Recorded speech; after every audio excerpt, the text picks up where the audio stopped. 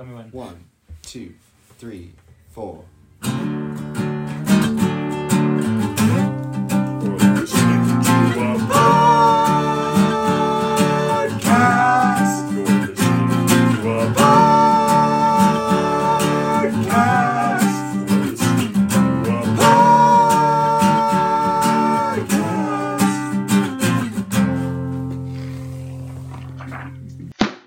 Hello and welcome to the Laughing Briar Books podcast, where I dive into the weird and wonderful world of science fiction, happily dragging you down with me. Today, I have here with me Bill Olson, a friend of mine and author of The Keep, a story about a world filled with objects of power, and Grange the Younger, who is navigating this world. Hey, Bill, how you doing? I am doing very well. How are you? Doing all right. It's our first one of these. I'm excited, nervous. Good. Yeah. So I want to dive kind of right into this because one of the things I really liked about your book and some I talked about in my review, you do a lot of different points of view. And it's really all these characters within the town and major spoilers, the keep itself as the narrator in the beginning of each chapter. What made you decide to take that path of this multitude of points of view? So originally, and you know this because you saw these chapters. Originally, it was all written from Grange's point of view, the young boy. And one of the problems with that, I think, is that the assumption by most people is, hey, the main character is this young boy, and that's whose point of view we're with. So this must be a young person's novel. And while the novel isn't necessarily written with the intent that only adults should read it, it's not written with the intent that, hey, I've written it down to be a young person's novel or anything like that. There's a lot of ideas that it contends with, sort of on the philosophical level, but also on the personal level of ideas of loss and stuff like that, and personal responsibility, that are themes that have to do with stuff it feels a little bit more nuanced than the way the majority of young adult fiction that I've come across lately tends to present itself. And so one of the things that I was hoping to do was offer that, hey, yes, this character who is weaving through all these other perspectives is the main character, and his story is important, but all these other stories are important too, particularly because of the fact that this town in and of itself is kind of a character in the book. It is an important factor in the book, in the world and the setup of that. So in order to give it as much life as possible, suddenly I realized, oh, I know these characters really, really well. So let's see what happens if we live in their heads for a little bit. And once I started doing that, I found it personally, as the person writing it, really fascinating and fun. I know that as a reader, the amount of moving from perspective to perspective that happens in this book would probably frustrate me. But as a writer, I was having a great time. So I was doing it. Because I know that as a reader, I'm looking for a through line. And so what I decided to play with there also is the idea of, because Grange the Younger is in all those chapters, even when it's not his perspective, is the game, which is a game that I do like to play, of putting together the story that's in the background of the stories that are being presented. When you see that little bit of info, oh, that's where Grange stepped into this part of the story, and that's what he had to do with it, and that's the influence that he had or that it had on him. And I find that kind of fun as well. Because I think it expands both the relationship of the townsfolk to him and of the townsfolk to Grange's father, which is, why he's doing all this running around and talking to people, because he wants those stories about his dad we never met. So. I don't know. That makes perfect sense. And it kind of, I guess that kind of segues in a little bit to kind of the idea of how you built up these stories around the fathers and create this kind of mythological hero that Grange is trying to live up to. And of course, the father really isn't that character. And you kind of have this moment of realization with Grange later on when he actually gets the keep. What made you decide to kind of take that path with the father's identity? And what's more important here? Is it the truth that he learns, or Grange learns about his father, or is it the stories that surrounded his father that he tried to live up to and was trying to become? And what's your take on kind of who that made Grange as a person? I realize I rolled a bunch of different questions in there, so feel free to pick and choose which one you want to answer. So the thing that started this story for me was this idea of this kid running around town asking for stories about his dad and doing favors for people to get the stories. Like, that was kind of the kernel that started this whole novel. The walking through it, there comes a point where you realize, wow, that kind of makes his dad like overly superhumanly good. And that's kind of problematic because then he's not an actual person anymore. And as I played with it, there came a point where I realized that the person that his father was probably would be able to survive inside the keep, but probably not in the same way that Grange does. And Grange finds a way, Grange the younger finds a way to coexist with the keep that his father wouldn't be open to. And once I realized that, then I realized, oh, what else would his father be not so great about? And it was a really interesting idea suddenly that, okay, if his dad's not that great, then I had to ask, who else knows? Was he just was he able to fake it?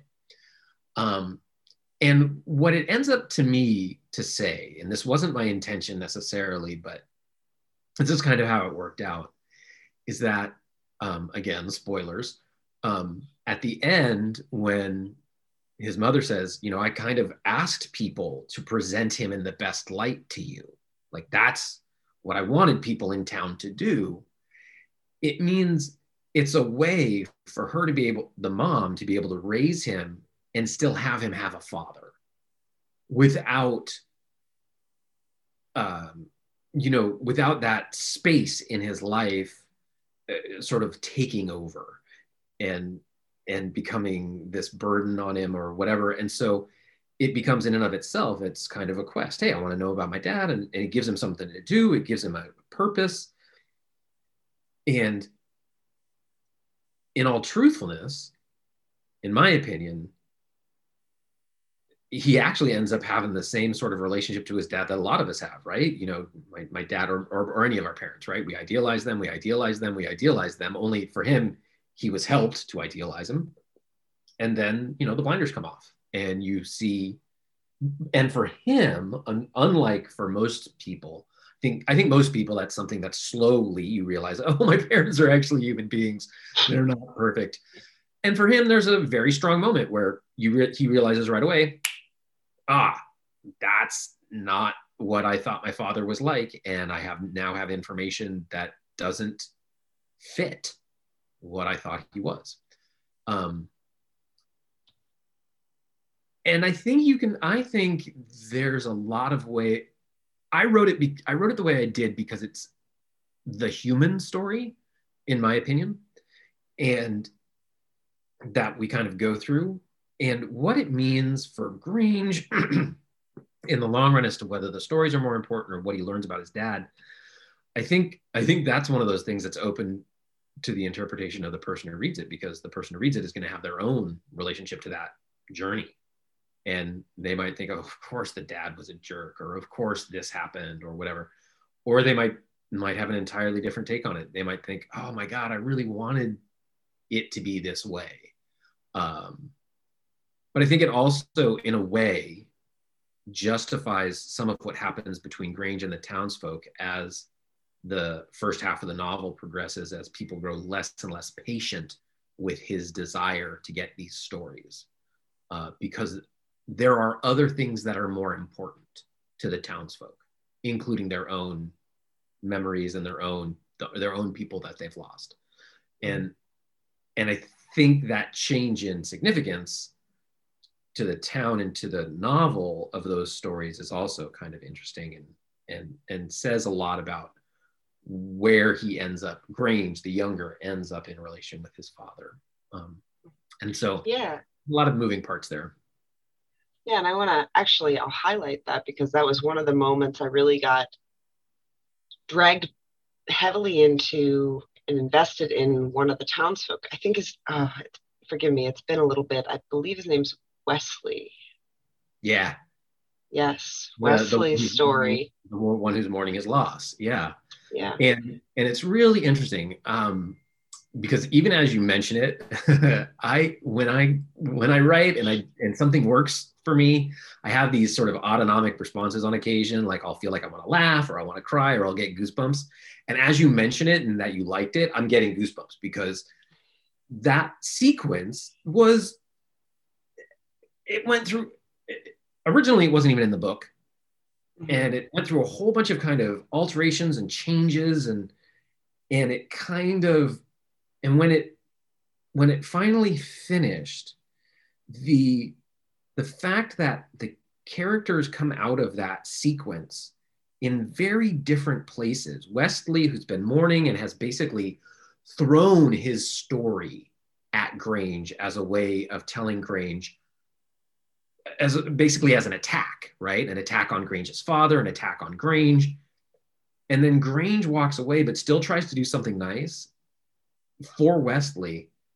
But his take on it is, I'm doing it for the credit, right? I want him to see it. And the character Wesley doesn't see what Grange has done for him. And Grange kind of moves on. And when I got to that point, because nothing in that sequence kind of ties neatly, right? Nothing kind of wraps up neatly, which is kind of what happens in life a lot of the time.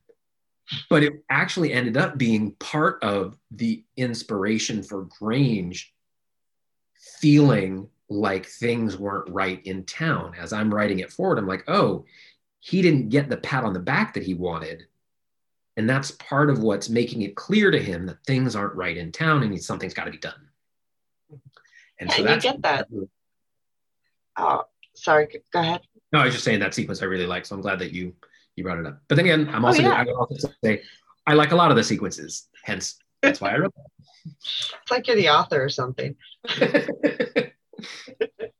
But yeah, no, actually that was the, I think a turning point from the town where you kind of have everything, his father, this perfect image, and then you get this crack in the image, you get the kind of the undercurrent of the town, which you talk about loss as a major theme. And Grange starts to pick up on this. He starts to notice the different loss of all these different people in town who lost a sibling, a brother, a sister, someone they loved. And it's interesting because normally, I especially talked about YA earlier, you see like these dramatic shifts where they have to make a change really quickly and decide, and all the stakes are built up. But for him, it was like a gradual realization of not only the undercurrent in town, but his own guilt at this lie he tells Rayfon, I believe his name is, the hero that visited town where the keep was, and that's totally not dangerous and definitely go there. So you get this mixture of these sense of loss from the town, the guilt he feels for giving the hero that information that he believes has potentially killed him, and then his decision to finally go into the keep. I guess, why take that slow roll approach? It's, as I've mentioned in the review, you have a non-traditional approach to these things, and I kind of really dig it. What made you take that pacing, take that slow turn? Well, if you think about the fact that this is a situation where the one thing that everybody in town knows is don't go to the old manor. That's like the one thing they tell their kids. Don't go there. Don't go there. well, why would anybody? Like, how does it get them? How does it draw them? What does it do? What happens to, and what, there's also the question of why, but that is addressed somewhat later. But like, what is that process, the psychological process? And this is to me, it's very interesting because you've got this kid who's got everything to going for him, and he's got some reason to do what he's been doing, but he's made this mistake that doesn't live up to what his father would have done. And it starts to eat at him. And as you read, you realize, I mean, if you watch closely, the old manor, the castle, knows. Like, it's like when he goes and watches, he goes and sits and watches, and it opens a door. It's like, come on in. And he's like, no. And then slowly but surely, as in the moments where he's arguing with that he gets closer and closer and closer until eventually he makes the decision, screw it, I'm going, right? Because I've got to try to fix what's wrong. Because I caused so much of it, or in his opinion, he did. And so that's the psychological path that leads somebody to do this thing that everybody knows you shouldn't do. If everybody's like, don't put your hand in the garbage disposal, why in the horror movie does somebody put their hand in the garbage disposal? Well, I've got to get my ring out of the garbage disposal, right? And then, the monster turns it on or whatever. So I didn't want it to be that obvious, like, don't go to the old manor. Oh, he went to the old manor. Duh. Well, he had to because that's the plot. No, he had to because there was nothing else. There was no other way for him to go forward. Like, by the time he goes, I don't think there's anything else that makes sense for that character. Otherwise it's just kind of like, well, oh, that's what has to happen. That's what the plot says has to happen. The castle's going to get solved. And it's that's not fun. No, I was looking at it kind of as a way he was looking for redemption. I think a big spoiler for the end of the book, the keep itself is looking for forgiveness, someone to provide that redemption for it, and he is also looking for that by entering the keep. So there's almost like this weird kinship that kind of happens with himself, the keep, and then all the old artifacts that seem to be given their own stories within it. What made you decide that was the key to unlocking the keep? What drove that idea that forgiveness would be the way to break free of this cycle that this town is in? Well, so one of the things obviously is the fact that, when you have a character who's seeking their own redemption and they're trying to find their way through this puzzle of the keep, well, it would make sense for it to have some sort of parallel. Because also, once the keep is a character, once the that narrative voice is a character in the book, it's got to have its own journey, and it's got to be there for a reason. Well, I guess it doesn't have to, but I chose that I wanted it to. More gratifying. The idea is that this is the turning point where the keep finally comes to know who and what it is, right? Like, it has all this historical information, but it doesn't necessarily have understanding.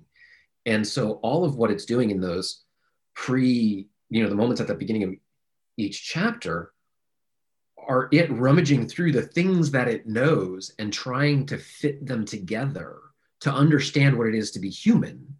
And once it understands what it is to be human, then it understands what it's done wrong. And once it understands what it's done wrong, because it's killed all these people, then if it's a cognizant thing, a cognizant entity, then it's going to need some way to redeem itself, some way to be accepted despite everything that it's done.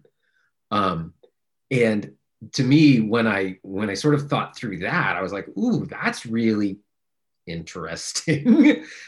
And again, I didn't necessarily think of it that cogently as I was writing it, but when it got to that point and I realized it in the scene where Grange the Younger is actually talking to the keep after he sort of found the heart of the keep, that was really interesting to me, and that was really it was both to me personally, it was kind of moving, and it was also a really wonderful moment of kind of discovery of like, ooh, oh, that's what's going on, cool. And that's what ends up, I think that's something that we all struggle with, is like the things that we've done that we look back on and we're like, God, I wish I hadn't done that. And needing somebody to tell you that it's okay, that you're just human, and your choice is to do better next time. So you don't have to live up to this mythical figure. You can be human. Yes. Be forgiven for being human. Yeah. Nice. And then I guess when I first read this, because we're part of the same writing group, we did a lot of shared chapters. I don't recall ever seeing a chapter with the keep as a narrator. Was that a later decision that you made, or was that from the get-go? No, that was much later. As I wrote it initially, the first full draft of it, there was this really strong narrative voice that I was playing with that, would make observations about interactions between the characters and things like that. And I was experimenting with it both as narrator with extra knowledge, and the narrator that's sort of looking at this whole sequence from a distance. And I gave the book to somebody to beta read, and they hated it, which is fine. And they hated it not because of necessarily what it was doing, but they just didn't like that way of addressing the reader, or be that presence of the narrative voice. But the thing that made me do, and was really useful for, was that it made me think about why that narrative voice was there, what it was, who it was. And the minute I thought, wait a minute, what if it's the keep? Suddenly a whole new realm, like the layers of complexity within the work suddenly changed. And that's really fascinating. When you're working on something, I don't think, God, I hope not everybody does this, because otherwise I'm so far behind. I truly doubt that anybody sits down and is like, I know all the layers of complexity that are going to be present in this work from the moment I set pen to paper and write the word once of Once Upon a Time. I truly doubt most authors have that. I'm pretty sure they discover that as they move through the process, even if it's through the process of outlining at the beginning to understand what's happening. And so with that expansion of the potential for complexity in the relationship between Grange and the keep, and what the keep is doing and where it's going, it was just really fascinating. And it also meant that I could play some interesting games with the things that this beta reader hated. I could suddenly play some games with them and go, they probably would still hate this, but now I can defend it. But those games also became a fun way. Those games also became a fun way to start expanding on the background life of this world, the world building, without it being an info, right? Because now you've got this person who's thinking through, this character that's thinking through stuff from the history of this world, not because I want to think about the history of the world, but because they're thinking, how does this help me figure out what it means to be a sentient creature and what my responsibilities are in the world? And it's thinking through it with it. And the fact that that's the problem isn't necessarily laid out in the beginning, but it's clear that there's something that this character is thinking about. And so that gives it a drive as you go through it. Mm-hmm. Right. And then this is a little off topic, but when I was reading this, I was thinking about, well, you're a very accomplished actor. And I was very kind of curious if you'd ever taken this novel and thought about what it would look like as a screenplay.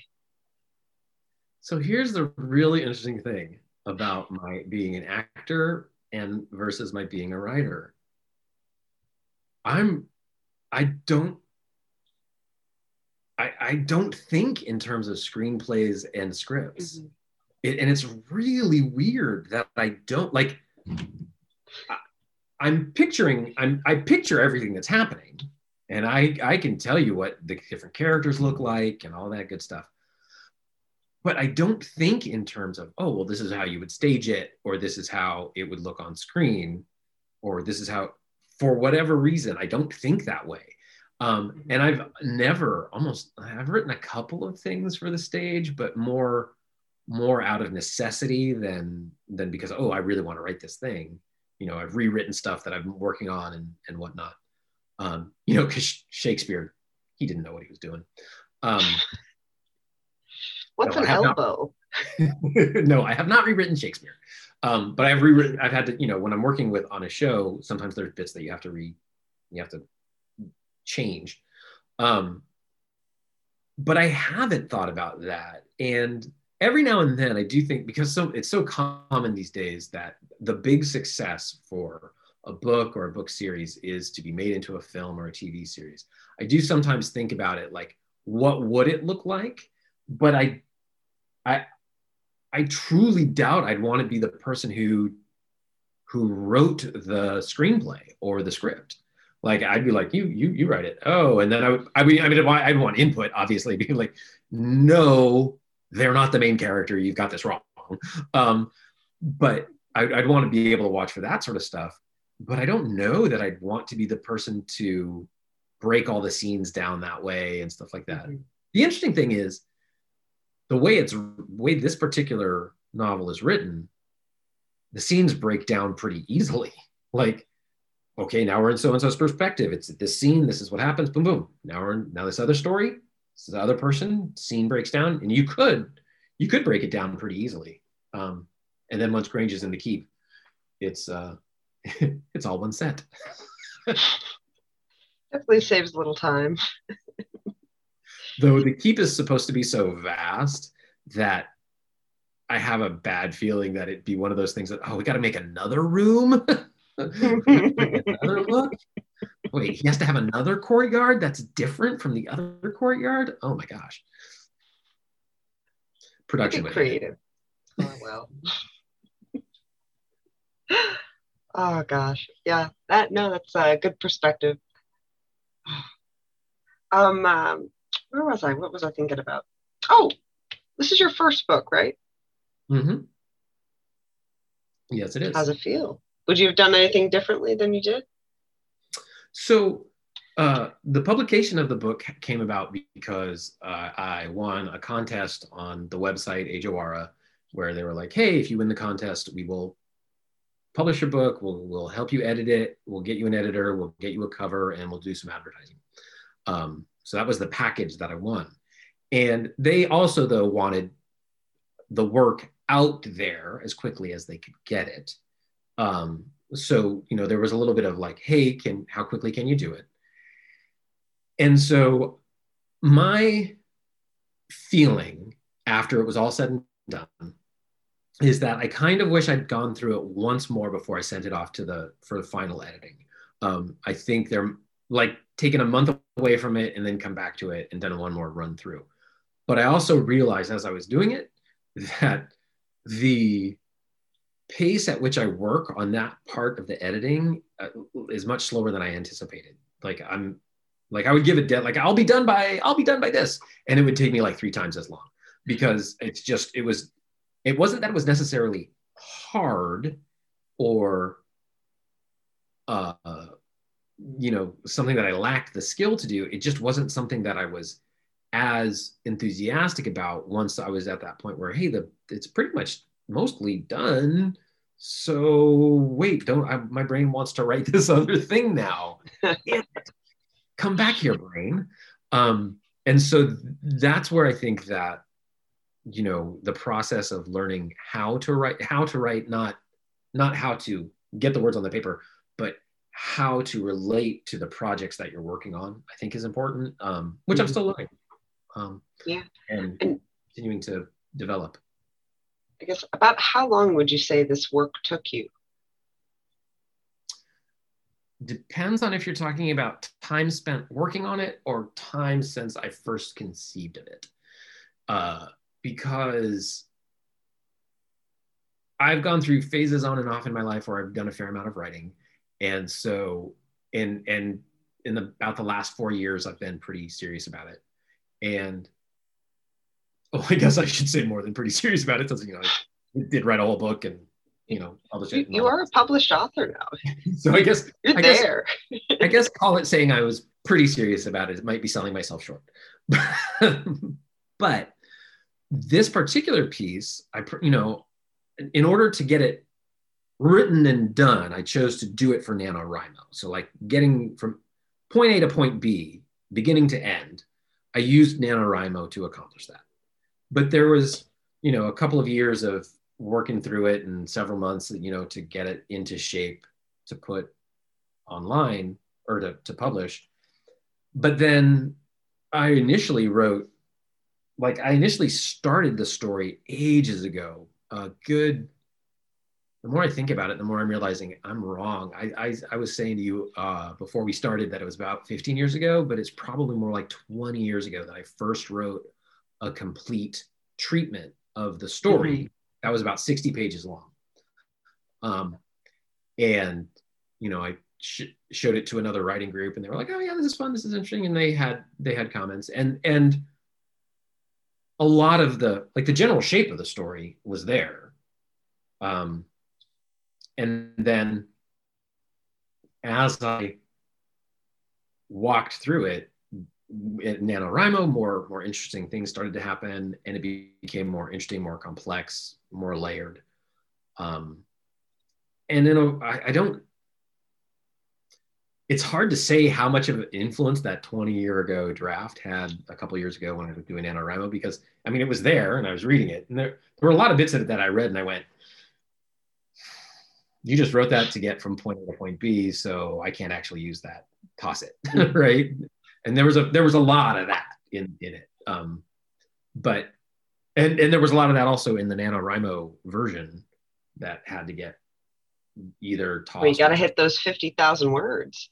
Yeah, exactly. Well, I got well past 50,000 words on the NaNoWriMo version. So, but that's what happens when you already know where everything's going and you can just write. You're like, okay, this is where it's going to kind of go. So even if you wander farther afield, and I guess this is an argument for outlining that I hadn't considered because I never outline. But I, in this case, had that draft, that treatment. I was like, semi-outline. Yeah. Even if I go way over here, I know where I'm coming back to. So there is something to be said for that. And it probably helped keep me on the straight and narrow as I was like, just gotta write some more words and see what happens. Gotcha. All right, very cool. And then I guess I got one last question for you. So you've kind of given us this really cool world with objects of power, Grange having learned this lesson at the keep, unlocked all the secrets, partnering potentially with this hero, maybe a love triangle teased at. Is there a sequel coming? And if so, when? So when I first conceived of the story, it was a standalone book. And everybody who I talked to about self-publishing or e-publishing says, you need to have a sequel. You need to have a sequel. And as I was writing it, I was like, okay, I can figure out, I know what these sequels would be. I know what the plot of the next two books of this series about Grange would be. I know what they would consist of in a super rough outline way. The fact is, though, I didn't come up with that until, I was halfway through with the book. And, I left all the pieces are there in the book now to set that up, which is all I needed. But I like to think that generally the story is complete. It's interesting. A lot of the reviews talk about how, it left me with more questions than answers. I was like, oh, well, that's kind of good because I'm glad that you're interested in figuring out what's going on. But from the human side, the story that Grange was coming across, the story that Grange was struggling with, has been told. And so on that front, it's a complete tale. But there's definitely room for more to happen in this world, more to happen with these characters. knowing what that is, but not having actually started to step into it. I think I may have a couple thousand words down for what I want to do for the second novel. But I'm looking at how I want to do it, and I'm thinking about how much I want to push some of the narrative styles that I used, like switching of perspective and stuff like that, versus how much I want to go back to something more traditional.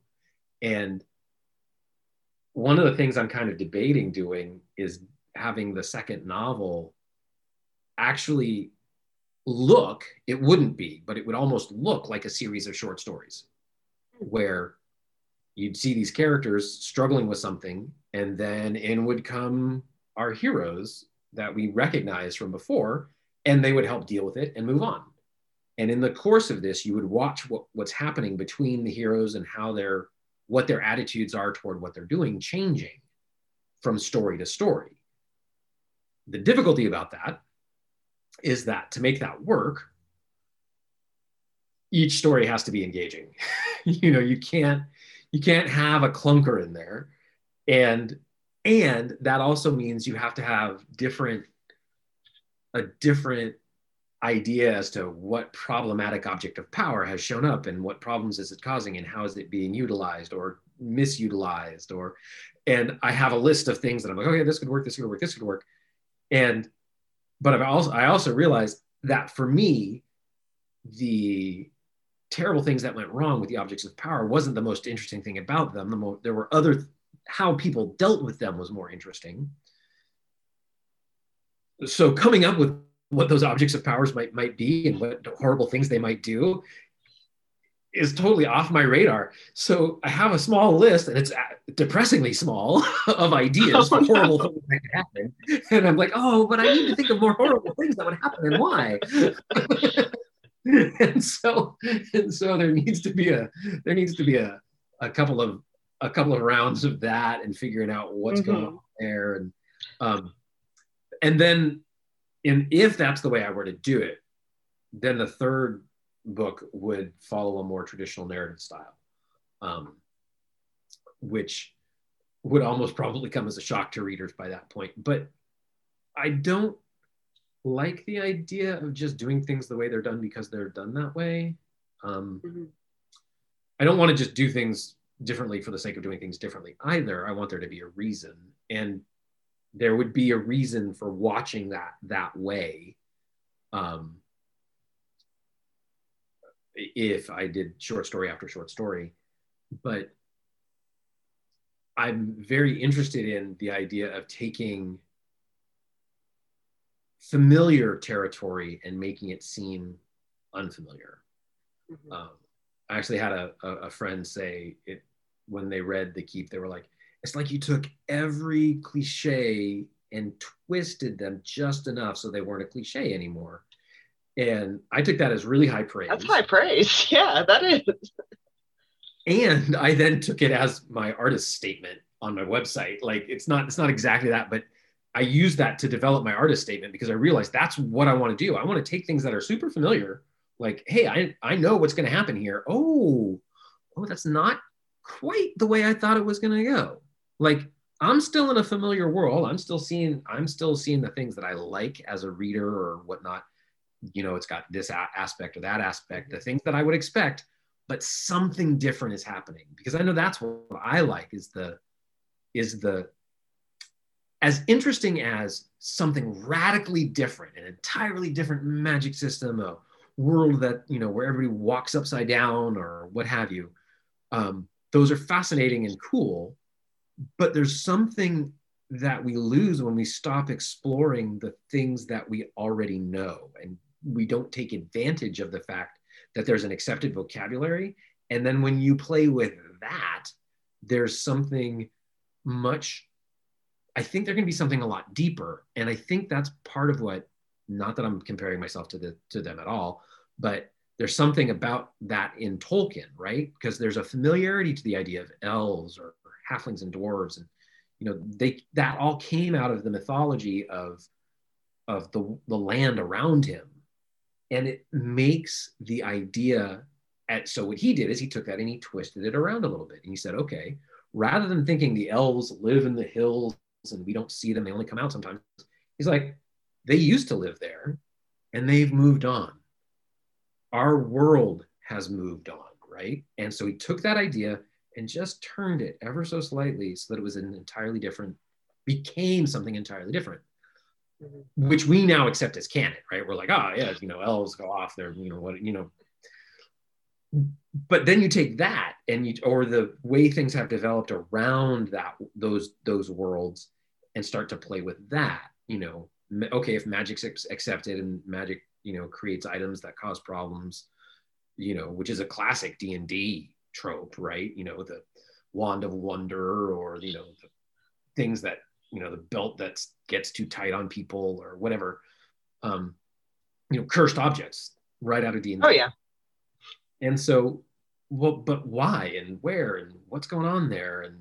And once you start playing with it, then you're suddenly like, oh, I'm totally in this. Technically, I'm totally in a D&D world, but totally not. like, well, it's your own twist on it, right? It's your own interpretation, and then adding in that human element, that connection, the loss, the forgiveness, the high expectations. Well, I do think that that's one of the things that, for me as an author, I like to think that what I'm generally good at is, staying in touch with the what's going on inside the people. And maybe it's because of my experience as a performer and, having spoken the words of other really great authors, or having had to analyze what's going on inside a character's head, in order to try to portray it. I don't know. But I like to think that's one of my strengths, is that I don't think I have characters who do things that make people go, what? Why the hell would they ever do that? I think people watch it, and if they're paying attention, they're like, no, that totally makes sense. That's what that character would do. Or it's not a reach to say that's what that character would do. It's like, oh, okay. And once the evidence shows up, you're like, of course they did that, because that's where their brain was. Yeah, I'll give my 2 cents as a reader of your works. I think you do justice to your characters. Thank you. I appreciate it. Of course.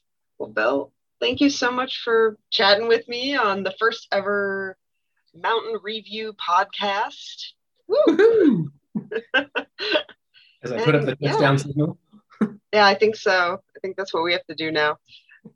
Goal! Well, very good. Thank you so much for sharing your book with us, The Keep, and letting me ask you all sorts of questions. For anybody who might be listening, go check it out. Read it. Make your own opinions. Ask your own questions. And we'll be back later. You no longer listen to a podcast. You no longer listen to a podcast. You no longer listen to a podcast. Goodbye, good night, good and